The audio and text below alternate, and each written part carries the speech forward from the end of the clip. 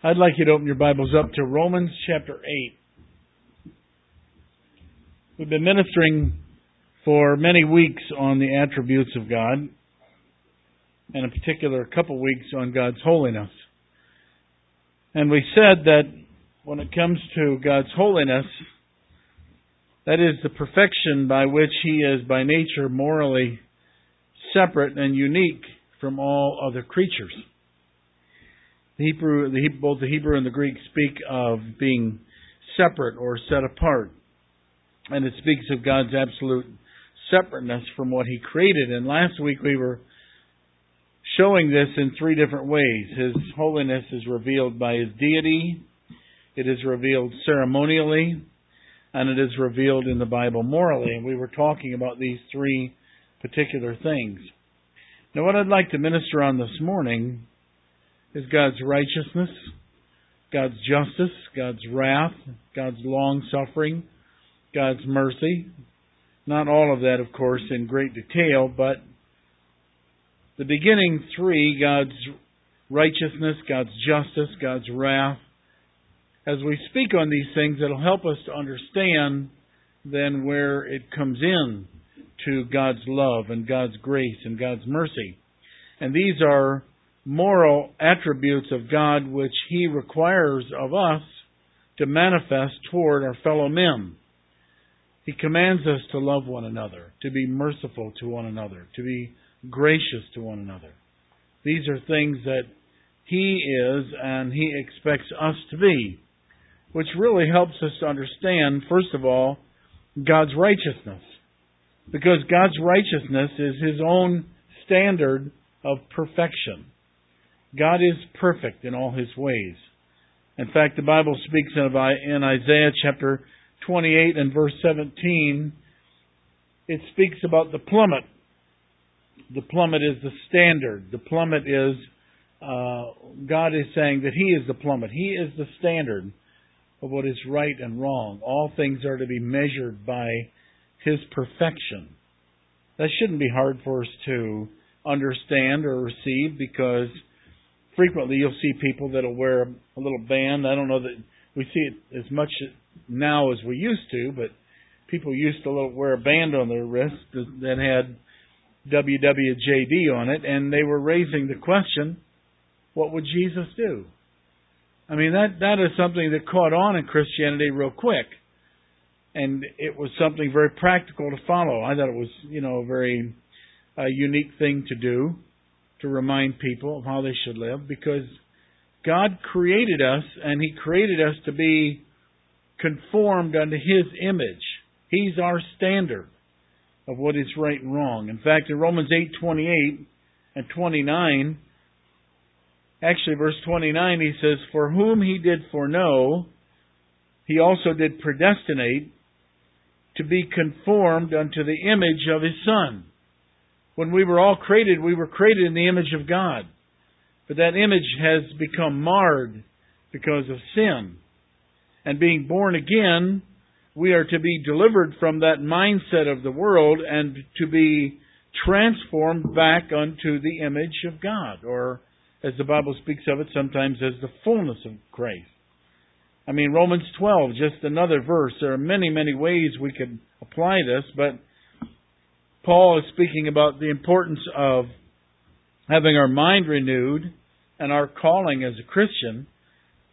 And he says in Romans 12, "I beseech you therefore, brethren, by the mercy of God, that you present your body a living sacrifice, so that it is holy and acceptable unto God, and this is our reasonable service."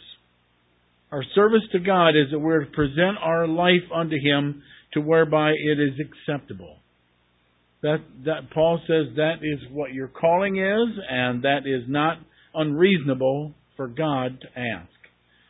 And he says the way this is done is to not be conformed to the image of this world, but be transformed. He says, "Be not conformed to this world, but be transformed by the renewing of your mind, that we may prove what is that good and acceptable and perfect will of God." We're to be transformed again unto the image of God. We're to be conformed, Paul says in Romans 8, unto His image. He is the standard that we are to live by. Now you can see several scriptures on the board. I don't know that we'll take the time to read them all. John 14:6. Jesus said, for example, in Matthew 5, He said, I didn't come to destroy the law, I came to fulfill it. And one of the ways He did was by removing the legalism that people had taken. They had taken what was righteous and good and right, and they turned that into a form of self-righteous living, which God never intended the law to be that for that reason. We'll talk about that a little bit in a moment. Jesus came along and He lived perfectly the righteousness of the law before us and fulfilled it. He gave its proper intent and meaning, and so we can look at His life and know, as He is in this world, so am I to be. John 14:6, He said, I am the way, the truth, and the life. You see Him, what is right and what is wrong? Look at Jesus. He's the standard.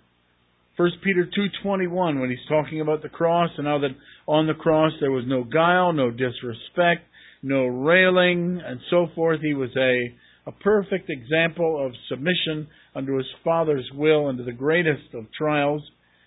And we're told that He gave that example unto us that we might, 1 Peter 2:21, follow in His steps.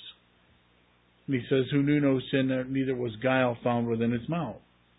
Deuteronomy 32 and verse 4 speaks of God's righteousness. God is holy and He is righteous. His righteousness is that standard that His holiness requires, that He requires out of us, His creation, to live because we have been made in His image. Deuteronomy chapter 32 and verse 4. He says, He is the rock. That's His immutability. He does not change. His work is perfect. Obviously, we've seen that by studying the attributes of God. And all of His ways are judgment. A God of truth and without iniquity, just and right is He. There are many ways that the Bible would explain it. Righteousness is that living that perfect standard of what is right and what is wrong. Leviticus 19:2, we're close by, we might want to read it. The Bible expresses God's holiness and righteousness in many, many ways. Here He says, for example, and this is entering into similar to the Ten Commandments, Leviticus chapter 19 and verse 1 and 2, He says, the Lord spoke unto Moses, saying, speak unto all the congregation of the children of Israel, and saying to them, you shall be holy, for I, the Lord your God, am holy. And of course, Peter re-quotes that again in 1 Peter 2, and Jesus emphasizes it in Matthew 5:48, where He says, be ye perfect as I am perfect, saith the Lord, and many, many places. So God's righteousness is that standard of perfection that He lives, that He likewise requires of all of His creatures. Now there are some things that God Himself does that He does not permit us to do, but at the same time God does not require something of us that He doesn't do. He is righteous, and He expects that same righteousness out of you and I. God's justice is His absolute fairness in His treatment of how they conform to that standard of righteousness. If we don't conform unto God's standard of righteousness, then God's justice comes forth. It's all summed up. The law and what God requires of us is all summed up in two verses, two things. Thou shalt love the Lord thy God with all thy heart, with all thy soul, with all thy mind and strength. I've paraphrased it on the screen, as you can see. And to love thy neighbor as thyself. And the bottom line is that if we will live that, God says, if you'll conform to that standard of righteousness and live that, I will bless you accordingly. But if you don't, then I won't. It's the bottom line. If you want to live right, you'll be blessed. If you don't live right, you won't be blessed. It's real simple. We say that, and yet it just amazes me how that people just seem to turn a deaf ear to that, and then they wonder why they have problems in their life. Because they just are constantly making excuses for things that are not pleasing unto God, and blaming others and ignoring circumstances and doing what they want. God blesses conformity with rewards, but non-conformity, He says, with punishment. We cannot sin without impunity. We just can't. The law of sowing and reaping applies unto all. Look at Romans chapter 2. This is what Paul is emphasizing in Romans 1. He talks about the unregenerate, the Gentiles. And then he goes on in Romans 2 and he says, well, then are things better for the Jew? And he says it doesn't matter whether you're Jew or whether you're Gentile. Listen to Romans 2. He says, therefore thou art inexcusable, O man, whosoever thou art that judgest, and wherein thou judgest another, thou condemnest thyself, for thou that judgest turns around and does the same thing. We are sure that the judgment of God is according to truth against them which commit such things. We've read Romans 1 many, many times. But we're talking about God's justice here. And because men have not conformed to God's standard of righteousness, Romans 1:18 says the wrath of God is revealed from heaven against all ungodliness and unrighteousness in men. See? And that's what Paul's talking about. God's wrath against unrighteousness. And now he's starting to get into justice. We are sure that the judgment of God is according to truth against them which commit such things. Thinkest thou this, O man, that judgest them and does the same things, that thou shalt escape the judgment of God? Or despisest thou the riches of His goodness and forbearance and long-suffering, not knowing that the goodness of God leadeth thee to repentance? Now, a verse like verse 4, we haven't really studied in depth yet on God's goodness and God's long-suffering and God's mercy. See, as we do that, that'll begin to start giving you the ability to have that balance on what he's saying. But let's go on. After the hardness and a penitent heart, you treasure up unto yourself wrath against the day of wrath and revelation of the righteous judgment of God, who will render to every man according to his deeds. God's justice is His absolute fairness in His treatment of how people conform to the standard of righteousness which He has revealed. And that's what He's saying here. He will render to every man according to his deeds. To them who by patient continuance in well-doing. In other words, if we continually, regularly, patiently live righteously and godly, no one lives sinlessly perfect. We know that. God knows that. He's provided a means whereby if we sin, then we can repent and seek forgiveness and be cleansed of that. That's 1 John 1:9 and so forth. But our goal as a Christian is to continually, regularly, patiently strive to be conformed to the image of Christ. If we do that, he says, to them who by patient continuance and well-doing seek for glory and honor and incorruption, they'll be blessed with eternal life and incorruption. If we seek for well-doing, we'll have glory, we'll have honor, we'll have immorality, we'll have eternal life. We'll be blessed in this life. But unto them that are contentious, hard-headed, rebellious, they don't want to be yielded unto God, and they don't obey the truth, then what they get is unrighteousness, indignation, wrath, tribulation, and anguish. And God is not unfair in His punishment or the manifestation of His judgment and justice upon people who are disobedient. And He says every soul of man that does evil, whether he's a Jew or whether he's a Gentile, doesn't matter. That's Paul's point. Glory and honor and peace to every man that worketh good, to the Jew first and also to the Gentile. There's no respect of person with God. As many as have sinned without the law shall perish without the law, and as many as have sinned in the law shall be judged by the law. And so he says it doesn't matter whether or not they know the law. Well, the bottom line is, how are you living? Are you being righteous, and are you living what God says in His Word, or are you not? If you live right, you'll be blessed. If you don't live right, you won't. That's the bottom line. We could almost end it right there and say we're done. That's it. It's so simple. Well, God's justice then is His absolute fairness in His treatment on how men conform. We cannot pick and choose at the Word of God. We can't say, well, this I'll do, but I don't think this is necessary. I don't think this is important. You know, some Christian ministries, I listen to them, and they're a blessing. I mean, they've got the message. And they're telling people to live the right way and to do what is right, and they don't compromise. And then you see some others come along and they are chopping away at the Word and compromising at the Word and making people think that this, that, and the other is not important, and you want to just shake your head and say, quit preaching.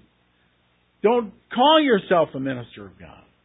Because they're misleading people. They're false prophets. They are deceiving people into thinking that they can live any way they want and sin with impunity and nothing's going to happen. And that's just not true. Proverbs 22:6-2 says, the curse causeless shall not come. Romans 6:23 says, the wages of sin is death. You know, I've read Deuteronomy 28. I'd like you to turn over there. I've read it many, many, many times in my life as a minister. And I'm sure many, many times that you've read it. But just stop. I wasn't going to do this morning, but just stop and think for a moment. Because this is such a practical area of the Word. And don't give me this, that's Old Testament stuff, because in this church we should know better. The law is holy and righteous and good. And unless you're going to take the Old Testament and follow the letter of something and turn it into a license to whereby you feel you can stand before God and say, I did this, this, and this, so you owe me salvation. That's what legalism is, turning it into a license to whereby you think you can be saved by keeping it. The law is a revelation of what is right, and it is so perfect and pure that nobody can live it. But it's to put us on our face to whereby we can seek for God's mercy when we don't, and receive a new heart, receive Christ as our Savior, and strive to be conformed unto His image. But Deuteronomy 28 is the law of sowing and reaping, and it's so practical because it's down to earth. It's my life, it's your life. It's where we live, the bills that we pay, the bodies of health that we have, our business dealings, our jobs, the crops that we grow. It's just life in general. And God lays it out in absolute fairness in what we're saying. He says, I am a righteous, just God. My standard of righteousness is you obey my word. If you'll do that, I'm a just God and I'll bless you for it. He would be unjust not to bless the righteous. But He also turns around and He says that if you're righteous and if you do what is right, I'm a just God and I will reward you for your faithfulness. And so this is what God's justice is all about. It shall come to pass that if anyone will hearken diligently unto the voice of the Lord thy God, to observe and do all His commandments which He commands this day, then here's what will happen. If we do what is right, God will set thee on high above all the nations of the earth. I mean, I believe America has been set on high among all the nations on the earth because she lives righteously in many, many, many ways. That doesn't mean to say she's a perfect nation. By far not.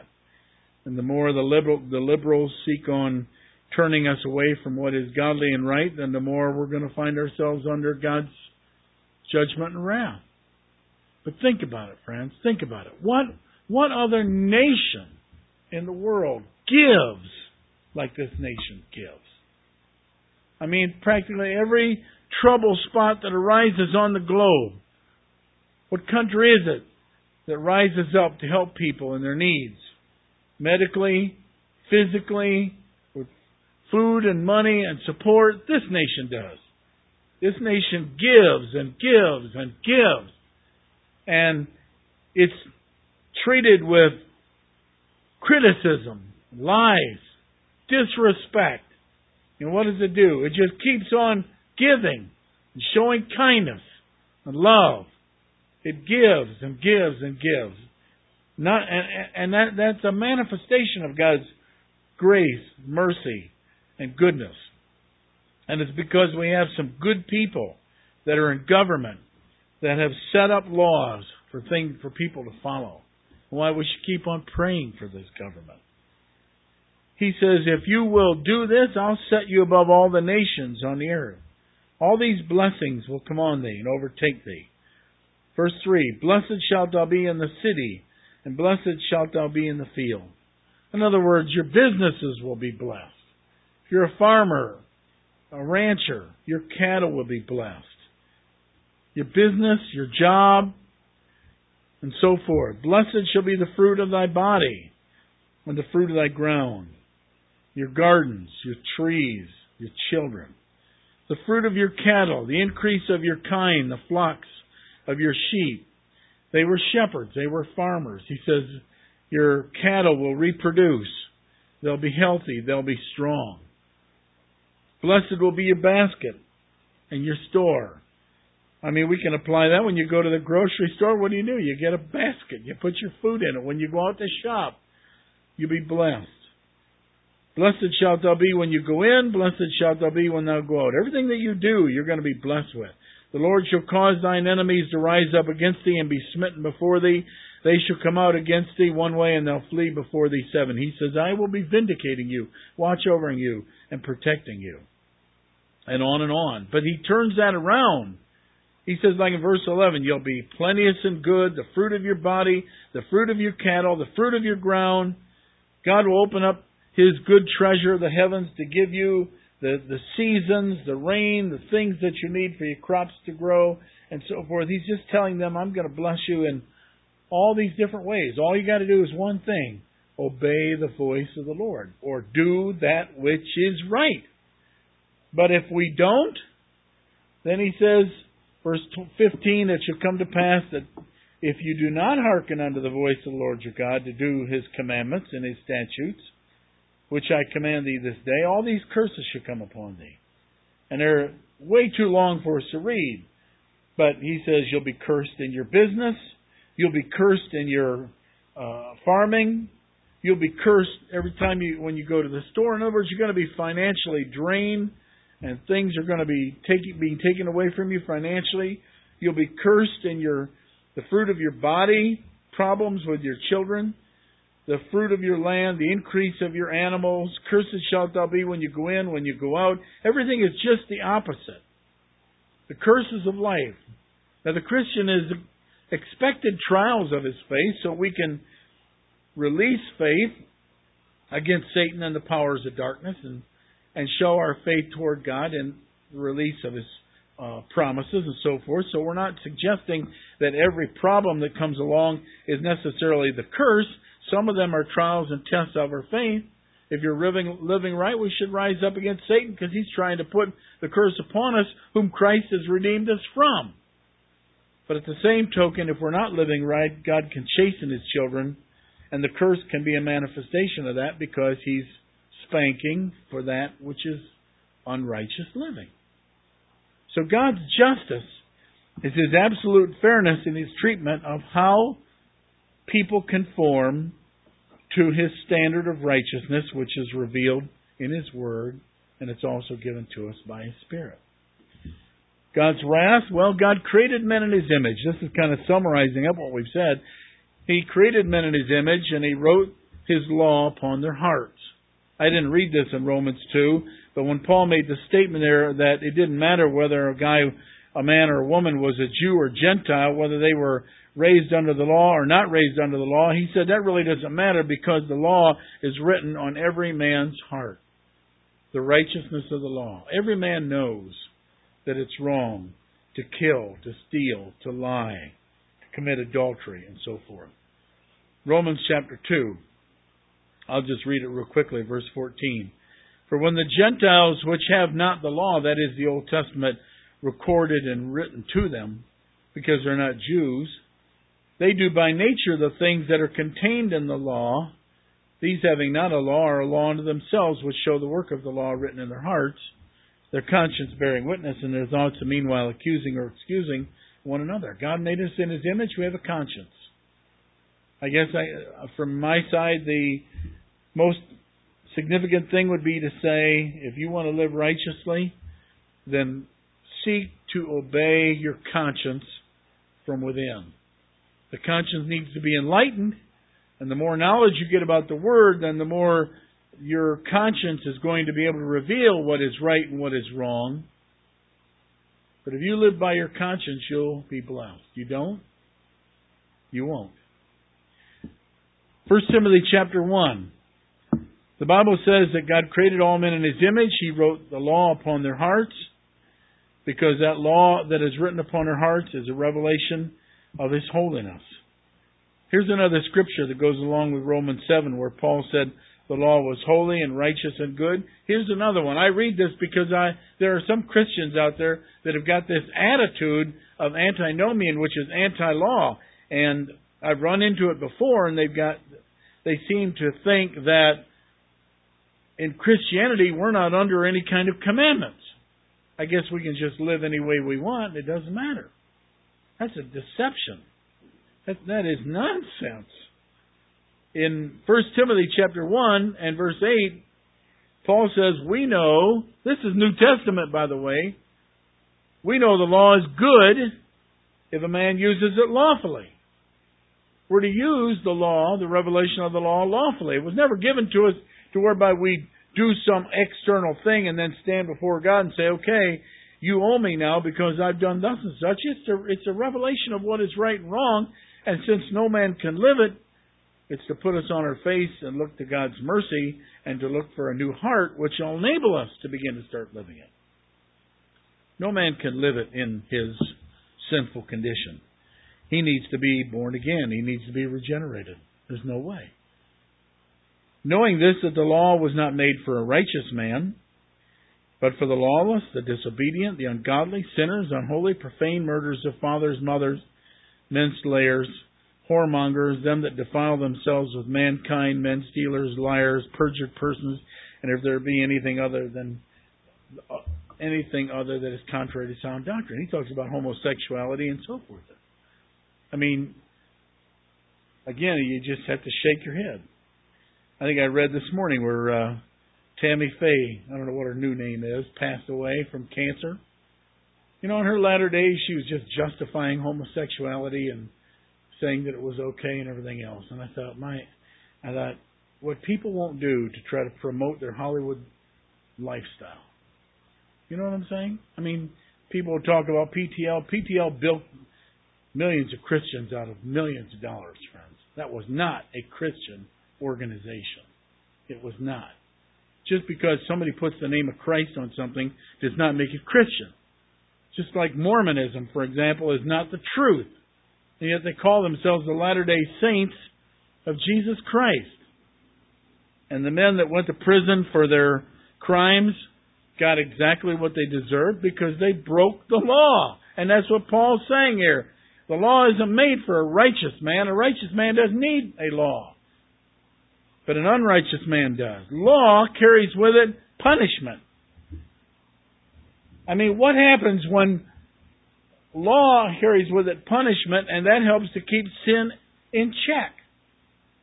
As a Christian, we shouldn't need the punishment of law hanging over our head to obey the law. We should just want to obey the law because God said, obey those that have made the laws. Take driving, for example, a very practical thing. We should not have to see the state trooper in the median clocking to drive the speed limit. Now, I know sometimes, your foot gets heavy, you go on. I'm not going to make excuses for that. I understand that. Some people, though, you're in a big hurry and you're racing down the interstate and somebody will see that trooper and they'll go right on by, and then all of a sudden you'll see them cut out. What's the first thing out of their mouth? Shoot. You know what I'm saying? Because now they know they're going to get the sword for their disobedience. The right thing to do is drive the speed limit, and then you don't have to worry about him sitting there. They don't pick up non-speeders. And I know, and I've heard all the other nonsense, but you know what I'm talking about. That's what Paul here in principle is saying. The law is a manifestation of what is right and wrong. But here's the problem. Men are rebellious. God created men in His image. He created them to be righteous. He created them to be like Himself. And men are rebellious. They don't want to live what God has told them to live. They're selfish, self-centered. They're rebellious. They're stubborn. And so God has no other choice than to manifest forth His wrath. Look at Isaiah chapter 1. Stubbornness, selfishness, self-centeredness. God says, don't get angry. And people say, I don't care, I'm going to get angry. It makes me angry to think I can't get angry. Sometimes people will say. God says, don't falsely judge people. I don't care. I know I'm right. They're wrong. They'll falsely judge. God says, in many, many ways, He tells us to do things. People disobey that because they're stubborn and rebellious. Here's what God said to the children of Israel in the book of Isaiah, chapter 1. Hear, O heavens, and give ear, O earth, for the Lord hath spoken. I've nourished and I've brought up children, and they've rebelled against me. That's what sin is. Sin is rebellion against our Maker. It is choosing to do what we want to do in spite of what He wants for us. In Romans 1:18, I've read it before, they hold back truth by the way that they live. They choose to be rebellious and stubborn toward God. Proverbs chapter 17 and verse 11. Sin is rebellion. It's stubbornness. God has created us and made us to live a certain way. And the attitude of men and women today is, I don't care. This is what I'm going to do. Proverbs chapter 17. I was thinking Proverbs 7. That isn't right. Proverbs 17. He says, a man's heart devises his way, but the Lord directs his steps. A divine sentence is in the lips of the king. His mouth transgresses not in judgment. Here's what I wanted to read, verse 11. Wait a minute. I'm Proverbs 17. What am I looking at?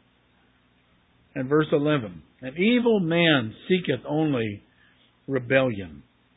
Therefore a cruel messenger shall be sent against him. And there are many, many, many passages that are just like it. So because God's wrath is manifested against unrighteousness, people think He has an attitude of, well, I don't think God cares. God does care. And His wrath is manifested forth against it. That wrath is God's hatred toward sin. Proverbs chapter 6. God hates sin. Proverbs chapter 6. And look at it here in verse 16. He hates sin. He says in verse 16, these 6 things does the Lord hate. 7 he says are an abomination unto Him.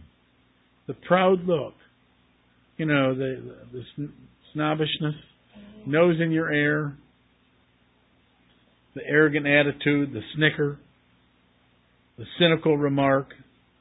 I can't believe you would do that. No, you wouldn't, because you're perfect. That type of attitude. The proud look, a lying tongue, hands that shed innocent blood, a heart that devises wicked imaginations, feet that are swift in running to mischief. I guess that's the gossip. A false witness that speaks lies, and he that sows discord among the brethren. A lot of that has to do with the tongue, doesn't it? And the Bible says that God hates that sin. Psalm chapter 7 and verse 11.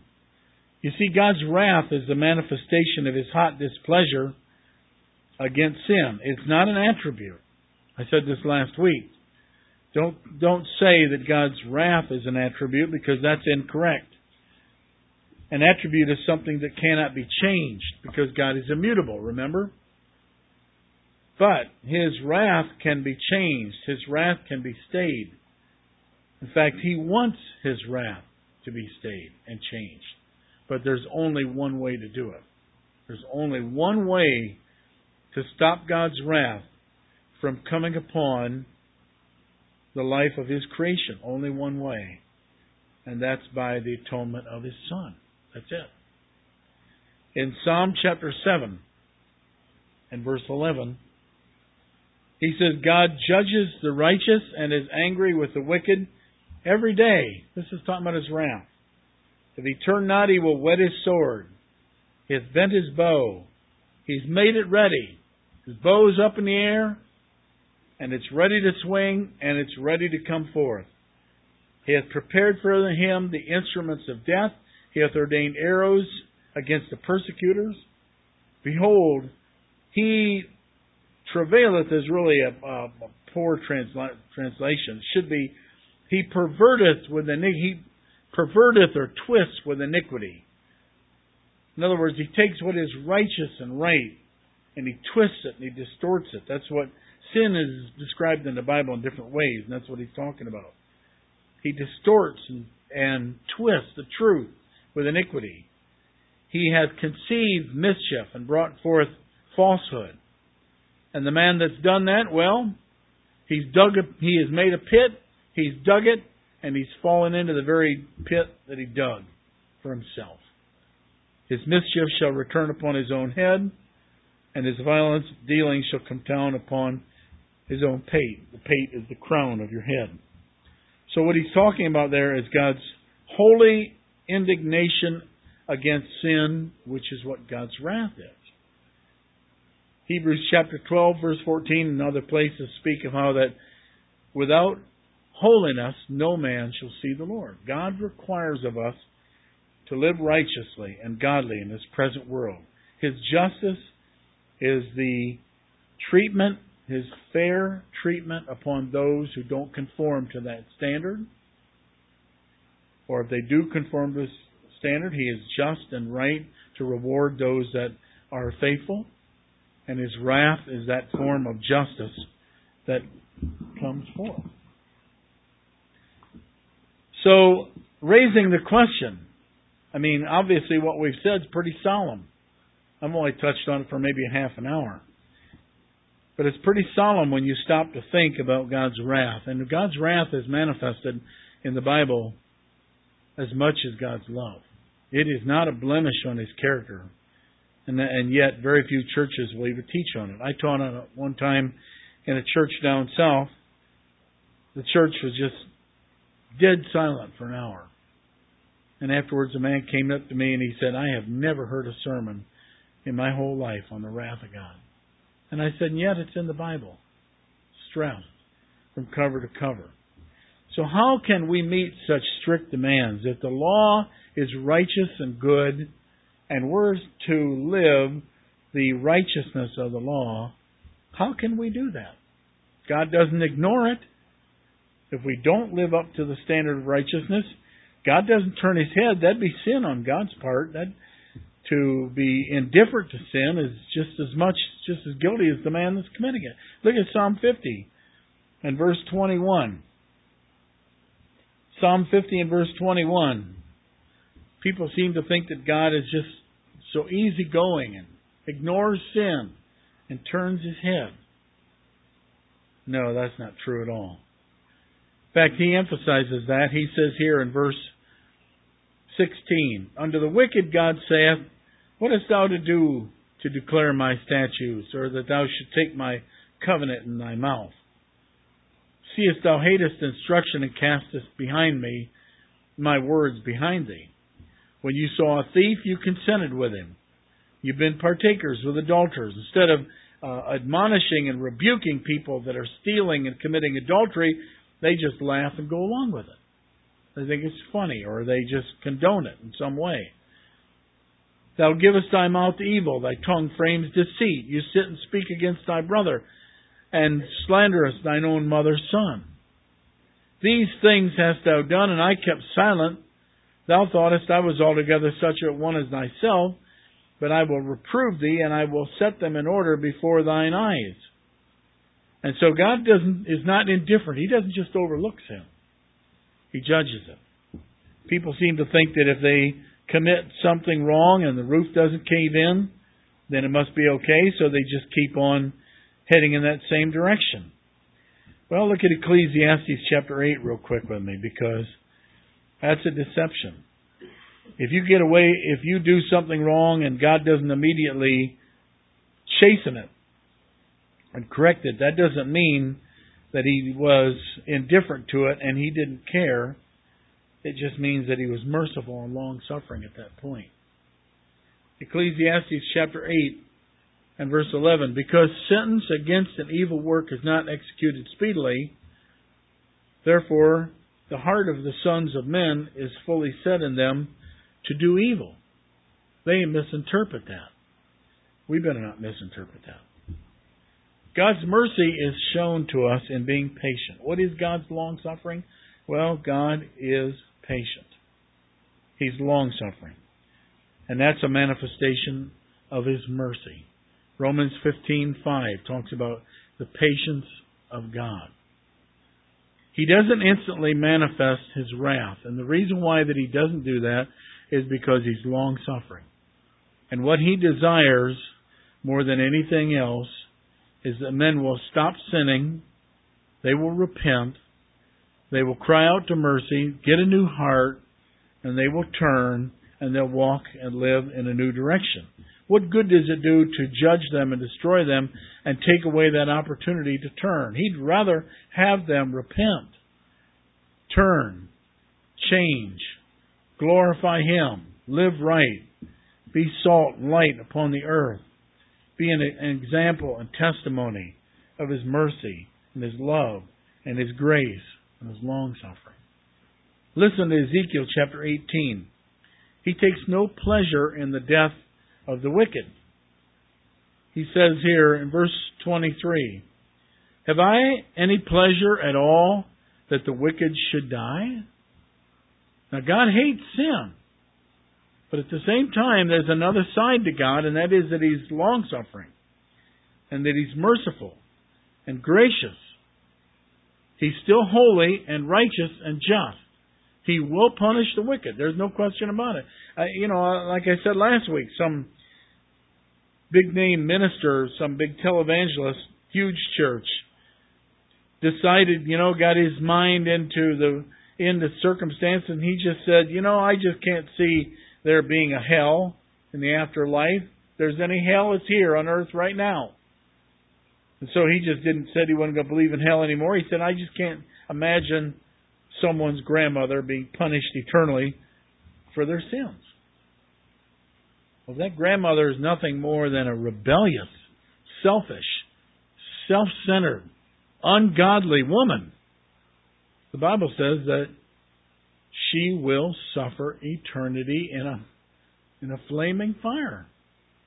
Doesn't matter what we think about it. We better take God at His word for what He says, and He speaks often of His wrath being manifested upon the wicked in the form of eternal punishment. I don't get my mind into it. I just let God tell me what He says in His word He has and leave it at that. That's what faith is all about. That's what our faith is. His faith is in some book, some feeling, something that he can pick apart. He has faith in his own mind's idea of what God is or what God isn't. My faith is in what God has revealed Himself to be in His Word. But does God have any pleasure in the death of the wicked? No. He says, have I any pleasure that the wicked should die, saith the Lord, and not that he should return from his ways? And he goes on and he says in verse 32, I have no pleasure in the death of the wicked, and the death of him that dieth, saith the Lord. Wherefore turn you yourselves and live. God cries out, and I think Ezekiel 33, without turning over there, and speaks about looking for an intercessor that will build up the hedge. God's wrath, He wants that to be appeased. He would rather have His creation repent, turn, and do that which is righteous and right. And so that period in which He permits a man to live is a period of His long-suffering, waiting for that person to repent and to turn. In the case of Noah, 120 years, the Bible says, that Noah was in the building of the ark. Look at 2 Peter chapter 3 and verse 9. Noah was in the building of that ark 120 years. Why did it take so long? Was it because the tools were just so primitive? They didn't have the tools like we've got today to whereby you could construct something like that maybe in a few months. 120 years? That's a lifetime. Far beyond that. Was it because of a lack of modern tools? Well, we don't know what he had. The flood says after the flood everything was destroyed. He might have had some really modern tools that we don't know of. But in either case, that 120 years was not a manifestation of primitive tools and so forth. It was a manifestation of the long-suffering of God, because all that time Noah was answering questions and preaching righteousness, telling people to repent and to turn, that one day God's wrath was going to be manifested in the form of a flood. And they all snickered and they all laughed until the day that the door got shut. Without reading all of it, we're told here in verse 9 of 2 Peter 3, the Lord is not slack concerning His promise, as some men count slackness.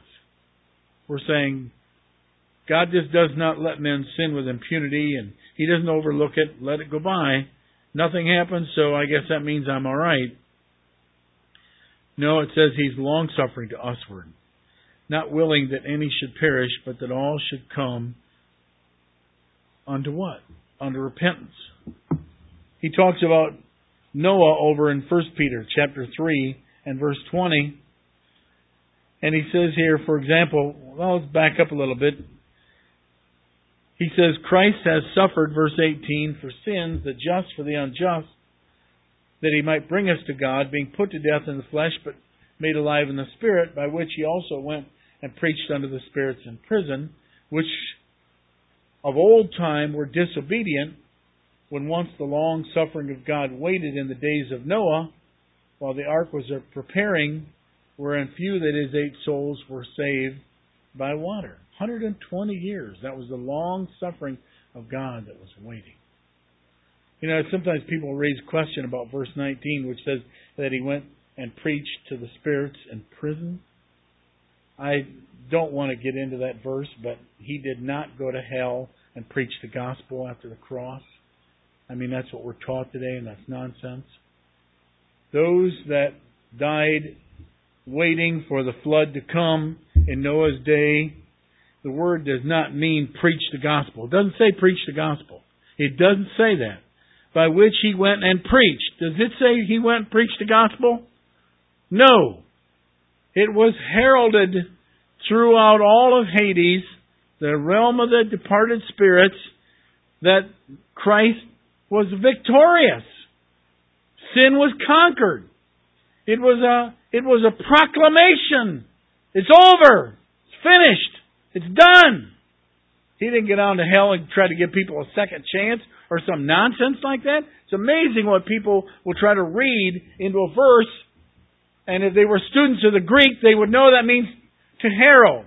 It was a proclamation. It doesn't say anything about gospel there.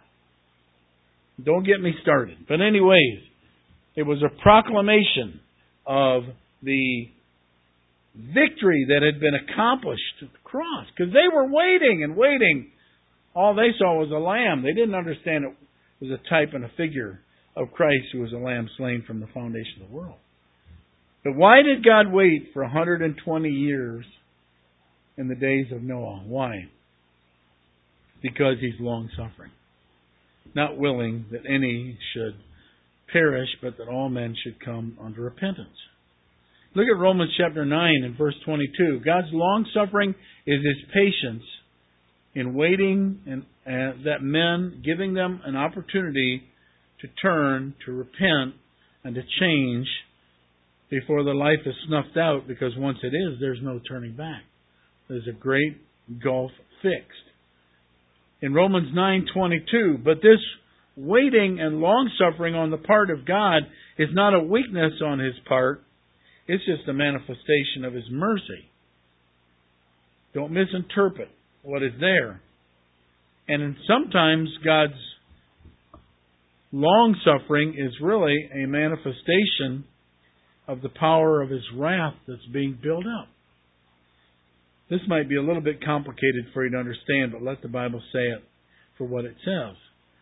If you look at Romans chapter 9 and verse 16, Paul here starts to come into a statement. Let's see if I want to start there. Let's start at verse 15.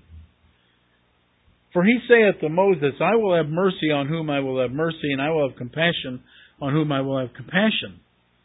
So then it's not of him that willeth, nor of him that runneth, but of God that showeth mercy. For the Scripture saith unto Pharaoh, even for this same purpose have I raised thee up, that I might show my power in thee, that my name might be declared throughout all the earth. Now think about this for a minute. When you think of Pharaoh resisting Moses, what do you think of? God's judgment, God's wrath. And then he goes on to say, therefore he has mercy on whom he will have mercy, and whom he will, he hardeneth. Thou wilt say unto me, well, why does he yet find fault? For who hath resisted his will? No, man, who art thou that replies against God? Shall the thing formed say to him that formed it, why have you made me thus? Hath not the potter power over the clay, and the same lump to make one vessel unto honor and another dishonor? What if God, willing to show His wrath and to make His power known, endured with much long suffering the vessels of wrath fitted for destruction? In one sense, God's long suffering is a manifestation of His love, waiting for men to repent. But there's another side to that coin, in that sometimes His long suffering is a manifestation of His wrath, letting sin come to a head, to whereby when He judges them, it will be with a far worse judgment. Because He's God. And His wrath is not a blemish. You'll have to think that one through. But that's what He's saying. He could have stopped Pharaoh after the first judgment. Why did He let it go on and on and on? Was He really trying to give Pharaoh a chance to repent and turn? No, He said He was hardening Pharaoh's heart. He was hardening it to whereby He could bring forth greater power of judgment upon Egypt for their sins. Otherwise, He could have stopped it quicker. But He let those plagues and judgments go on and on, because He was bringing forth righteous indignation against a nation that had turned against false gods and against Him and against His people by turning them into slaves. Well, I'm not going to belabor on that one, but that's really what He's saying. To reject God's Redeemer is to reject His love, His grace, and His mercy. I'd like to close with one verse, and then when we come back, I want to start ministering on God's mercy, God's grace, God's love. These are all attributes of God. And the reason why they have been given unto us, revealed unto us, is not only so that we can be partakers of Christ and His forgiveness and His life, but God expects us to be as merciful as He is merciful. In fact, it's a beatitude. Blessed are the merciful, for they shall what? Obtain mercy. We are to be merciful. We are to be gracious. We are to be long-suffering. We are to be loving. We are to be kind. These are fruits of the Spirit, and we know we're a Christian when we're bearing these fruits. If you're just impatient and you are quick to condemn and a hard person to whereby you can't release people from their sins without dragging it up and rubbing their nose in it all the time, that's not the Spirit of God. So we'll talk about that later. But Ephesians chapter 2, just one, we may read the whole chapter. Let's read about this, and I want to close. To reject God's Redeemer, which is long-suffering, is waiting for us to receive Christ as our Savior, to repent and turn.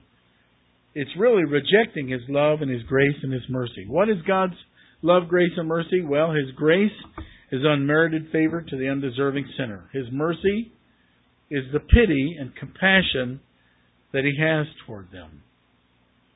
His love is the reason it was shown, and you can see this in Ephesians 2 when you look at the order that's here. You hath He quickened who are dead in trespasses and sins. Wherein in time past, when you walked according to the course of the world, according to the prince of the power of the air, the spirit that now works in the children of disobedience, among whom also we had our life in times past, in the lust of the flesh, fulfilling the desires of the flesh and the mind, and were by nature children of wrath, even as others. Because we were not living righteously, we were rebellious, we had a nature that was sinful, then we were called children of wrath. But God, who is rich in mercy, and for His great love wherein He loved us. That's the motive. Why did God choose to send His Son to whereby we could be redeemed and delivered from His wrath? Why did He do that? John 3:16, for God so loved the world. For God, who is rich in mercy, and for His great love wherein He loved us, even when we were dead in sins, He has quickened us together with Christ. By grace are you saved. And He's raised us up together and made us sit together in heavenly places, that in ages to come He might show the exceeding riches of His grace and His kindness toward us through Christ Jesus. He would rather be known as a God of grace and love and mercy and kindness and compassion than a hothead, than a God of wrath. That's not a right thing to say, hothead, because He's not. But He doesn't want to be known as a God of wrath, but a God of love and mercy, kindness. Yet He is a God of wrath.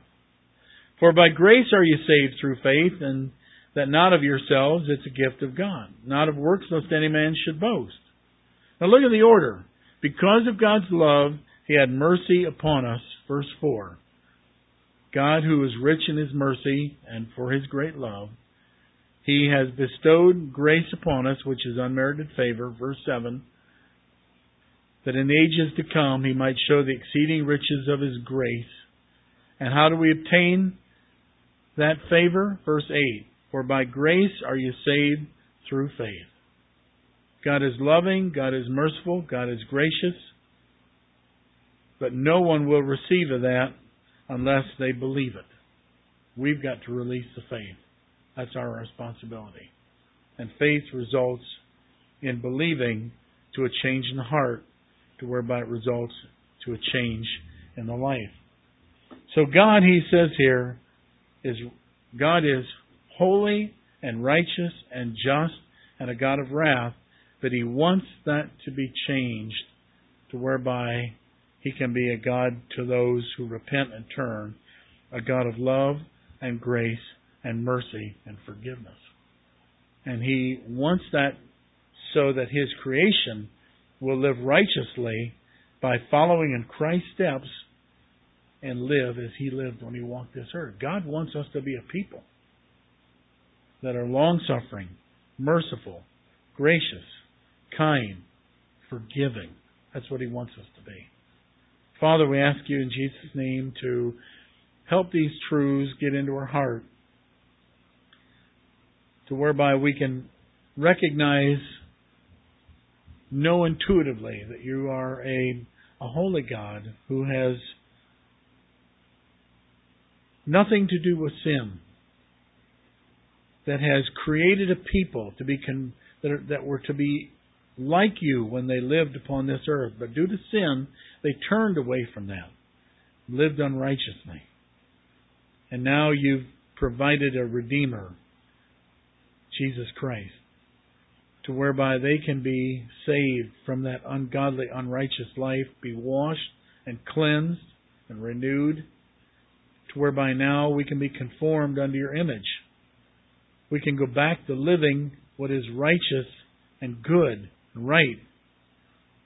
You've promised if we do that, You'll bless us for us. But if we don't, if we're stubborn, rebellious children, we'll only build up for ourselves the curse and indignation, and if we keep going, even wrath. But you're a loving, merciful, gracious God. You don't want to do that. You want to bless us. You want to help us. You want us to have health, prosperity, soundness of mind. But you've also commanded us to love others the way that we want to be loved, to be merciful, forgiving, gracious, kind. And as we begin to start looking to the manifestations of your attributes in these moral areas of love and mercy and kindness and grace, faithfulness, plant it and root it deeply in our hearts, that the Holy Spirit's been given for that reason, that we might be conformed to that image and be a people known for being patient, merciful, gracious, and kind. Father, we pray that the foundation laid, we will be able to build upon it and mature and grow under the likeness of your Son, and we thank you for it, Lord. We thank you for all of this in Jesus' name. Amen. Amen. Well, I threw a lot of meat out to you this morning. I trust that you're able to grab it all and it will help you to grow and mature in Christ. Amen. God bless.